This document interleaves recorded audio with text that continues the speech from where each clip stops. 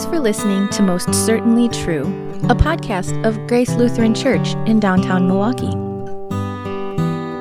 It has been said that history is really His story, the story of God showing His grace and mercy to the people He has created. That grace and mercy is on clear display in the Gospels, as we see our Jesus living and dying for the sins of the world. But His story continues. The story of the early Christian church is His story as well. We are glad that you have chosen to read that story with us, as together we read, chapter by chapter, through the book of Acts. We'll review the stories of God's grace and mercy on His infant church, and celebrate that same grace and mercy that we know and experience today. We are glad to have you studying and growing with us. Here's the next episode of our podcast, and the discussion of the next chapter of the book of Acts.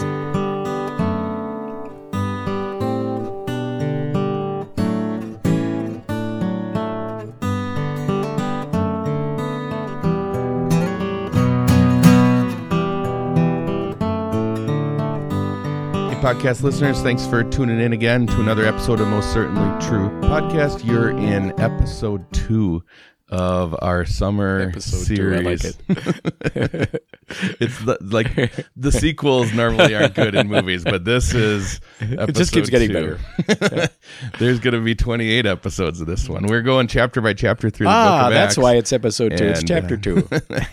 Today we're looking at chapter 2. So I'm Pastor Brian Hockman, and I'm here with Pastor Huebner. How are you today? I'm good. Nice to see you, Pastor Hockman. Good to be with you for another episode, another chapter in the book of the Acts of the Apostles. And we just had a chance not long ago to do episode 1 recording, and we've just flown 10 days. Yes, we have. How did that 10 days go that fast? Seriously? But the way that it works in the church year calendar, it's perfect because you're hearing you heard chapter 1 a few days after the Ascension. Right?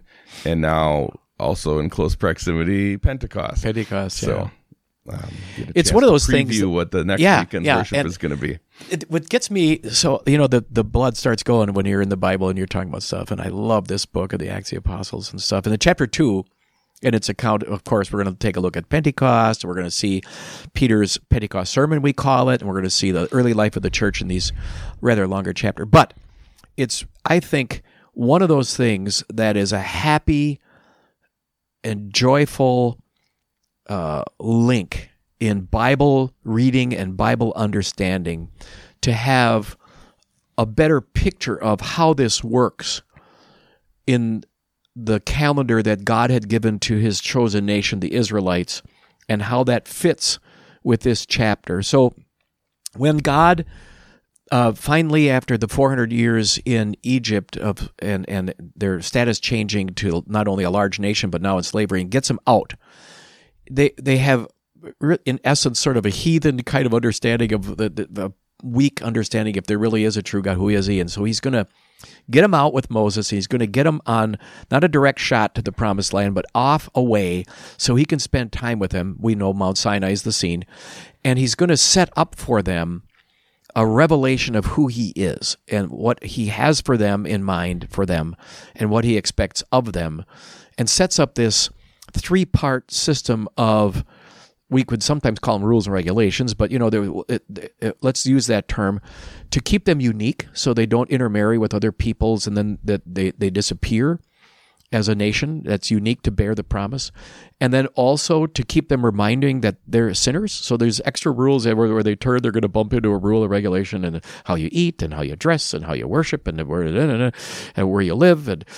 And you bump and turn, you go, I'm a sinner, I need a Savior, And then finally wrapped in are these shadowings of the coming Savior. And part of that is how He calendarized, that's probably a crazy verb. That's a great word. Yeah, their year, so they would start in the spring, and he have these major events where they would have pouring out messages of how He loves them and cares about them, and it's on a cycle. So you have a cycle of 7 days where they would rest on the seventh day. You have a cycle of months, and there would be 3 major festivals in the spring and 3 in the fall. So you go 6 months in this cycles of 7s. So in the springtime, you start with the Passover, and connected to that as a day would be 7 days of you bring, because the grain is planted in the late November, early December, and it grows through the winter into the spring, and you start your harvest, and you don't have machinery to do it within a day. It takes several weeks, but the first bushel, the first part of the harvest always goes to God, and you go to Jerusalem for Passover, and you have a 7-day festival of unleavened bread, and then you go home, and you spend 7 weeks bringing in the rest of the bring it into sheaves, right? So it takes that long to plant. It's going to take that long to ripen and over time. And when it's done, now the end of the harvest after 7 weeks, well, what is, 7 days a week times 7 weeks is 49 days. On the 50th day, you go back to Jerusalem with the end of the harvest, and you have this big celebration of end of harvest. And now you're in Jerusalem, so celebrating the end of the harvest. And you're going to use Greek terminology because Jewish people have been, in the prior centuries before the birth of Christ, affected by Alexander the Great and the Greek culture, and so some of them still know Hebrew, but they're speaking Aramaic, but they also know Greek. So you call this 50th day festival by its Greek name, the 50th day festival, Pentecost, which is what that means. So as you are in Jerusalem, they're supposed to, every year, celebrating the end of the harvest, the disciples are there with crowds from all over the place, because that's what they're supposed to do in the springtime with these 3 festivals, and this is the third one now. Go to Jerusalem to celebrate the end of the harvest, and this is when our gracious God sends His Spirit to start harvesting souls. And the connection can't be missed if you understand how the Jewish calendar works and how God works here at Acts chapter 2, that the harvest of grain celebrated on the 50th day festival is the actual day in which the harvest of souls, kaboom, begins with 3,000 souls. It's just, to me, cool. Yeah. And I just think that it's important for Bible Readers podcast listeners to enjoy that connection. It's got that significance. Of course, it's got a practical significance, too, that Peter's not preaching to the 3 people that saw the poster who came, but rather these people that have come from all over the world and now are going to take that message back around the world, too. And let's talk about a couple other interesting things, and you know this well, but the Hebrew word for spirit, right? Ruach. Right? Yeah. And Hebrew scholar that you are, I know that you'd come up with it right away. You make me nervous when you start asking me a Hebrew question, but that one I know. And the Greek word for spirit we all know is pneuma, P-N-E, like pneumatics and pneumonia. In English, we don't say the P. But those 2 words, whether Hebrew or Greek, you can translate spirit, you can translate breath, or you can translate wind. Yeah. So if the Spirit is coming now, right, and how do you have an indication of that? Well, He sets our hearts on fire with faith. He also has a term, Hebrew ruach, Greek pneuma, that means wind. And so you have this, it's not like the curtains are flying all over the place, but it's sound of a rushing wind, the tongues of fire. It's the evidence of the Spirit's presence. It's all here in chapter 2 as this begins. And you have to see these connections. Which is so unique because normally the presence of the Spirit is not something that's so visible, but this is not to be missed. This is the special. I baptize you, John, with water and with the Spirit and with fire, right? The fire of the Spirit. This is all this, the fire of faith is ignited. Paul talks in his letter, to Timothy about the fan into flame, the faith, right? So this business of, and He sets us on fire with our faith. It's all here. Another interesting thing, this is the chapter that helps us understand that later on, as the Holy Spirit also is pouring out to His believers, and He still does it today, the spiritual gifts, these special abilities to help us serve each other and serve our God in a variety of ways, in speaking and serving. And there were some miraculous gifts given in the early days of the church before the New Testament was written so that the good news could get out. And one of those gifts would be to perform miracles to back up a message. One would be getting a direct message from God because the scriptures aren't written completely yet. And they're the guys who are going to write it. But also the ability to speak in a foreign language without having gone to school or doing Duolingo or Berlitz or, whatever. And that gift, which is mentioned only in Romans and 12 and in 1 Corinthians 12, it's nowhere else in the New Testament, is here. And when you link those together in Romans and 1 Corinthians and then Acts chapter 2, you can see that it is not ecstatic babbling when we talk about tongues. Right. It's not, blah, blah, blah, blah, I got an emotional high because the Spirit has come on me and I got the Spirit in me, blah, blah, No, these guys are speaking known languages that they previously hadn't known, but miraculously were able. Right. And if you read through the account, what are these guys? The miracle is observed. Yeah. How in the world are these How can guys? they do this? Yeah. And then, of course, it's actually, when you read it in Greek, it's a derisiveness. These guys are drunk. Yeah. But when Peter makes his comment about it's only 9 a.m, we would always say, yeah, but I know some people who would drink all night and be still buzzed in the morning. But for a Jewish person, you did not eat or drink before 9 a.m. on a festival day. Okay. This is a big deal. Part of the fast. It's part of the fasting and leading up to. So this is tied in when it's not 9 a.m. yet. So that adds to that these guys are given by the Spirit a miraculous gift to speak in languages. And they're all, the countries that of these visitors from all over are listed in chapter 2, which is, when you read through it, and it's in scripted church, and we have the Festival of Pentecost, and you have to go to Pamphylia and Syria and struggle with the people who are podcasting and reading. They have to figure out where are these places. But the point is, specific geographic places are mentioned to highlight this gift of the gospel meant for all and proclaimed to all in their languages. Right. The Spirit is coming to these people. Right. And they're believers too, just like you, just like I am. Just they.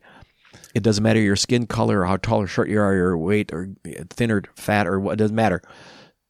The Spirit ignites faith, and this is a very important lesson for all of us. The Pentecost fervor to share the good news of Jesus with the world. This concept of the different ways that the Spirit has planned and that God has planned for the gospel to spread from Jerusalem. You got chapter 1, you'll be my witnesses, Jerusalem, Judea, Samaria, to the ends of the earth. You've got this where the ends of the earth are coming and then taking it back. Yeah. You've got the whole concept of the diaspora where the persecution, people are leaving Jerusalem and taking their gospel with them. Exactly. And now you've got these Jewish settlements in the far-flung. The devil's trying to squash this church, and God's just laughing and watching the church spread and guiding the church and the gospel to be spread. And we have that today, right? I mean, because if you're a disciple in Matthew 28, go and make disciples of all nations. Or if you're a disciple in Acts chapter 1, you be witnesses in all these concentric circles and to the ends of the earth. You're shaking your head and going, "It's dead. You're right. Sure. Right, sure." Yep. And then within the next chapter, within 10 days, it's reality in that you're communicating to people who are then... Let's take a look at who is now on your doorstep. And how do we see it, in our church body, even our little tiny corner of the visible church known as Wells, where when Keilor has a chance to have sermons that are on the internet from Kansas City that are picked up by Hmong-speaking people in Vietnam who invite him, and now we have a chance to do outreach around the world. And we had assignment committee meetings I'm privileged to be a part of, and our church body and the young men were assigned to their candidates from the teaching ministry, young men and women 10 days ago or so, and now this morning for the seminar. They're out to places around America and around the world, and going into communities where the world has come to us. So to be attuned to their community, they're going to be reaching people, not just some suburban people, but from all races and all countries. And it's Pentecost happening all over. And we here at Grace Church at our little quarter of Broadway, Juneau, need to be attuned to that too. It's not just for us and our little enclave and our little, let's come in and let's hope we're okay and listen to Jesus. Oh, I'm glad. I feel better for the week. I'll come back maybe next week. No, I have an impact to play, and our church does too, in this community, which is getting more and more, thanks be to God, diverse. And let's reach out and do a Pentecost thing. Yeah. If you want an example of Pentecost playing out in our lives today, check out what our church body's doing. Some of the World Mission opportunities you mentioned, just a small sampling of the cool stories that are out there and the cool ways that God is using us to and look at the people gospel. that you and I have had a chance to instruct, and now you've had a chance, and you are welcome, and then to have a confirmation rite for adults. The last names aren't all Schmidt and Gerhardt, and you know what I mean? They're not. Yeah. all Germanic. Some are, but there's from all different kinds of stripes. And this is all good, wonderful, and delightful for us here at Grace, and to live it out personally in our neighborhoods where we live in this community, but also as a congregation, and then as a church body. So the Pentecost, very much still part of us. Right. Is it every year on Pentecost? Or I suppose the Joel reading is the Old Testament, but for one of the cycles, it's the Tower of Babel is the Old Testament lesson. Yes, it is. So you have this one people who now get scattered, and you have the story that Pentecost is a reversal.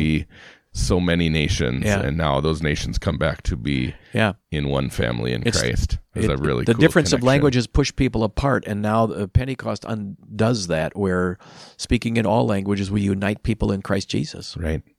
And then fast forward just a few more books into the picture that we get of heaven, and there's people of every tribe, race, nation, and language. Isn't that beautiful? And what a cool thing that God's church on earth looks the way that his church in heaven You just will did be. Acts connected to Genesis backwards and Revelation forward, and I love that. Yeah. The Bible is a unit, right? And so it is in Peter, who then continues by quoting Scripture, and I think that in chapter 2, when you have these statements that he has quoting from, like you just mentioned, the prophet Joel. It's one of those statements where Peter is standing up and explaining the event on this festival known as Pentecost, but I find it interesting both from Joel's prophecy that he quotes, that from Joel's view, and in a way that Peter is quoting it, the events of Pentecost and Judgment Day are identical. They're together. Now, we live between them. But, when you're looking ahead at mountaintops, when you're in eastern Colorado and driving toward Denver and you see they all look like they're all in the same place. But if you're in the mountains, you can look back at mountaintops, look ahead to mountaintops. And that's where we live right now. But we're between Pentecost. Yeah. But from Joel's perspective, they were the same. And I think that's an amazing connection that we don't want to miss out on as we're reading through chapter 2. Right, which is why you see Peter saying, here are these things being fulfilled. Right. And he quotes Joel, but then there's some of this that is clearly end of days, last day. But it says to you and to me, right, and to our podcast listeners that Judgment Day really as good as done is for us. I mean, this is, right? I mean, we live now in this world and proclaim, but when we're physically dead and enjoying the bliss of heaven, and Judgment Day eventually occurs, it's just affirming what we already know and have certainty thanks to the work of the Lord Jesus and the Spirit creating faith in our hearts. This is all, it's a done deal. So that's a neat connection. I love this quote, and it's, if you were reading this without any background or knowledge, the sun darkened and the moon turned to blood, and like, whoa, scary. But then verse 21, and everyone who calls on the name of the Lord will be saved. We have nothing to fear because we have Jesus. So when Judgment Day happens and the elements that he created are changed or done, this is a Peter reference too in his letters. It's funny, the guy who was preaching the sermon writes the letter about what the elements will be destroyed by fire, But that reference is beautiful. But we're safe in the name of Jesus Christ. So he goes on in his sermon, and then he has this other wonderful resurrection quote, right? Psalm 16. That is the resurrection chapter, and he talks about this, because that is what is the theme we mentioned in a podcast earlier about chapter 1. This is now in chapter 2. What is the heart and core of our message today? And it was in Peter's 2. We have the foundation of the resurrected Lord. Easter. Yep. We don't have a dead Savior. We have a living Savior, and this is brought out very clearly. Came true. Yep. The Messiah was not abandoned to the grave. I got the privilege of preaching this text for Easter dawn this year. Oh. The Psalm 16 text. Oh, Psalm, yeah. But some good commentary on it here for study. What does this Psalm mean? Yeah. Well, there it is. Thank you, Peter. Yeah. Appreciate that. Tells you exactly, right? And then the theme I use, we will not be shaken. Because of Easter, we won't be shaken. Because this has happened. Even as the ground, the earth is shaking, even when the Judgment Day stuff is going, we won't be shaken. There's plenty of shaking stuff in my life, and right, but for sure, unshaken in the resurrection of our Lord. And then his power as the exalted Lord, everything under his feet is mentioned there, and he wraps it up with And so the people's reaction to this, which we have in chapter 2, is a beautiful thing that we use these passages when we're talking about the power of baptism. Repent and be baptized, every one of you. It's promised for you and your children. And then it's for the forgiveness of sins. You can't get around that passage. Inseparably connected, yes. Is baptism something I do to show God or to show people around me that I'm more committed to Him? No. I'm passive. I am receiving from God this gift of the forgiveness of sins. So baptism does, and Peter clearly states that here. I love that part of that, so that our podcast listeners and readers will want to make sure that they're attuned to that. And then this burst of 3,000 coming to faith, it's always a remarkable You've got thing. This refrain of the steady and remarkable growth. Yeah, exactly. That the gospel's doing things. It's changing hearts, it's changing lives. It's spreading, and the church is I like growing. your line that you just said there, change hearts and lives, and then it plays out. You see that at the end of the chapter in the life of the church. This is before we have some disasters coming and some sadness, that their sin can infiltrate God's church on earth, the visible church. But here in chapter 2, as it winds down, the impact of a living and risen, ascended Lord has, with the Spirit's working, on their hearts and their lives. You use that phrase. I really like that, Pastor Hagman, because that's really what the end of the chapter does. What does this look like? Yeah, the life of the church. Wouldn't that be great? Sadly, we've seen over the last couple of years from, let's just say it, pandemic stuff, that even among God's people who love the Lord Jesus and love each other, then there's some tension, and there's disagreements, differences of opinion. Sometimes people want to tie that into political ideas and stuff, but that's not how the Lord wants His church really to interact. And if we want to know how would God and our Savior want the members of Grace Church and the intersection with the community who are drawn into the Savior's love by our testimony, how would He want us to treat one another and to act? Well, just go to the end of chapter 2 of Acts and read that. This would be a beautiful thing, right? Yeah. Just remarkable selflessness. Yeah. That I'm in this for you and not for me. I'm here privileged to be one of the stones that's piled next to you in the living stones, to use the picture that that's Peter coming. paints later. Yeah. And again, that's a nice reference because Peter, the guy preaching this sermon and stuff like that, has had that in his letter. But just like the end of chapter 1, it's one of those things, too, where whenever you're doing the Bible reading, and I find myself, I'm looking at this, and I really appreciate the word that you used, my dear partner, Brian, and Pastor, the selflessness.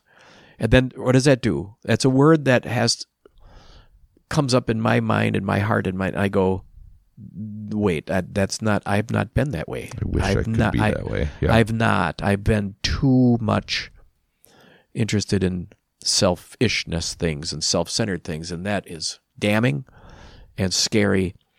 And to see this is condemning at first, because I know that I have not been the kind of selfless Christian or pastor even or husband or father or grandpa or whatever, partner that I want to be. And so what do I do about that? I think I better go back to the beginning of chapter 2 and hear Peter again about repent, or in the middle of the chapter, right? And think through what the Savior has done so that we can be together more like this in Acts chapter 2. Yeah. The gospel's worked in my heart, and I'm a baptized child of God, and I've been washed clean from those sins, and now this is opportunity. Now I can live selflessly. I can recognize the role that I have in a church family, and look out for my brothers and sisters, and let's do that more. Celebrate. We should. Yeah, especially because this is most certainly true.